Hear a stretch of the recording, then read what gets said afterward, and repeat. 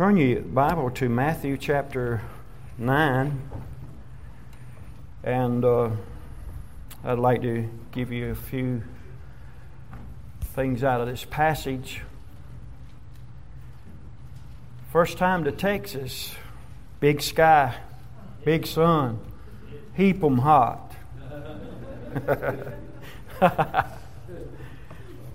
My mind went back to some of the winters in Alaska and witnessing in Alaska, going house to house like we were this afternoon and trying to keep from falling on the ice. And of course, that's the part my wife always hated. But I'll tell you what, I'll take that cool air anytime. Y'all can have Texas. Okay. My name's Ben Garrison, and I have with me my wife Jean, if she'll stand. Most of you have met her. Thank you. And we just had our 37th wedding anniversary. So, and it still works. Grace still works. Amen. And we are back on deputation, going back to Alaska. We were fortunate enough to serve in Alaska in 93 as summer missionaries, and then back again in 95 to 99. We pastored a church over in southwest Alaska. And then in the last year or so, the Lord's been dealing with our heart about going back and starting a church there in Alaska. We're with Tabernacle Baptist Church out of Greenville, South Carolina. And we have our own mission board in our church. The pastor is the head of our mission board, and that's who we give an account to, as well as those churches that support us. So you pray for us, and we're ready to go. I'll tell you after visiting it, we're ready to go back. We're planning on going next summer to stay probably for a few weeks, maybe a couple, 3 months. At this point, we're not sure. We want to determine where the Lord wants us to plant a church there. Alaska is a big state, 587,000 square miles of land. There's 28,000 people that live over the state of Alaska. If you figure that out, that comes out to about one person per 100 square miles of land. Some other things about Alaska. One thing, there's the road system there is not like it is here. I don't know if you noticed my cards back there. I have an airplane on them. The reason for that is because the way you reach people in Alaska is with an airplane. You can't just drive to those villages. Now, there's 348 villages scattered over all that territory, and some villages only have a few people in it. Others have several thousand. Bethel, Alaska has something like 7,000 people. Dillingham, Alaska, where we served for 4 years, has about 2,500 people. In the summertime, it inflates to about double that because of the fishing industry that's there. And lots of things I could talk about Alaska, but the most important thing is Jesus died for those folks up there. Amen. And somebody needs to go and show them the way and teach them the Scripture. So you pray for us. Matthew chapter 9, look with me, verse 36 of this chapter. And reading verse 36 and 37 on through verse 38. And Jesus had been ministering to the people there in this particular place, as Matthew gives an account of. Some he healed, some he cast out devils. He was teaching his disciples as well at this time. And Matthew gives an account of how it affected him here in these few verses. He says, "But when he saw the multitudes, he was moved with compassion on them, because they fainted and were scattered abroad as sheep having no shepherd. Then saith he unto his disciples, The harvest truly is plenteous, but the laborers are few.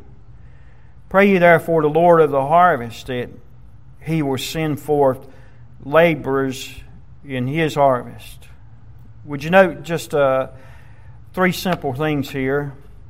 One, in verse 36, you see compassion. The Lord has compassion.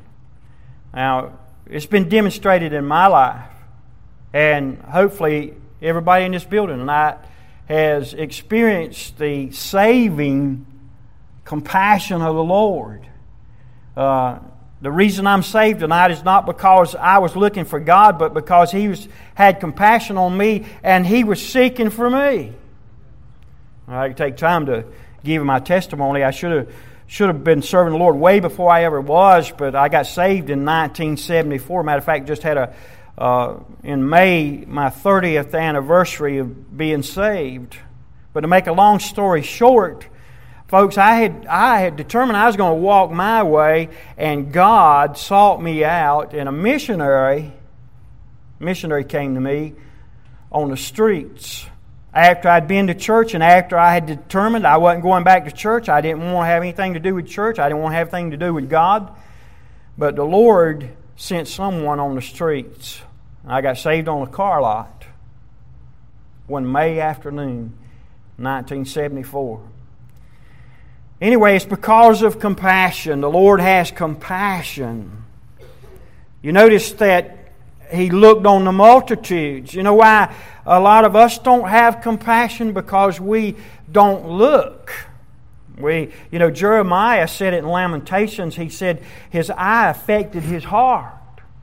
If we start looking at the condition of people, I know we were handing out tracts earlier, John and I, and the last one I talked to, he was going mumbling, yeah, and I don't know what his problem was, but I know he didn't have what he needed for eternity.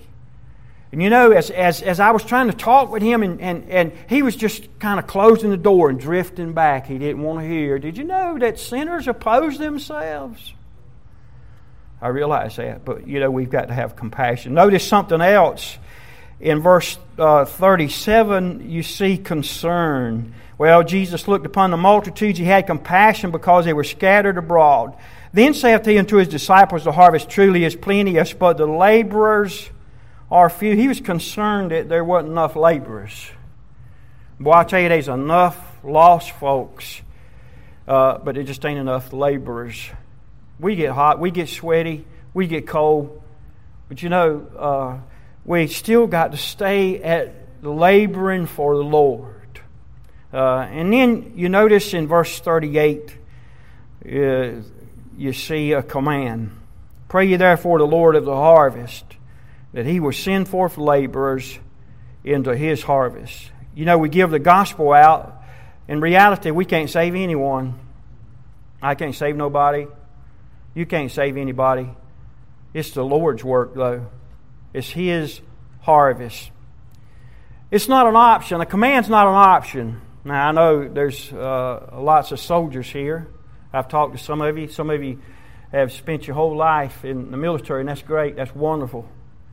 I remember the first time I understood a real command. I was inducted into the Army in 1966, and I hadn't been 200 miles away from home. Ended up in Heidelberg, Germany for a couple of years. But I remember some things about that experience in the military. I remember what a command was. They put us on a bus from the induction center in Charlotte, North Carolina, and shipped us to Fort Jackson. And it was in February, and I didn't take enough clothes, I'll be honest with you. And it was cold that February. And they put us on a bus, a whole bunch of us. If you don't know what bunch means, that means a lot. Whole bus full. They drove us right up at this military base that I'd never been on. And when we drove up there, they stopped that bus, and there was a line of sergeants standing there. Remember, I hadn't been 200 miles away from home, and I'd already wanted my mommy. And we looked at each other, and I was thinking, I wonder what them guys want.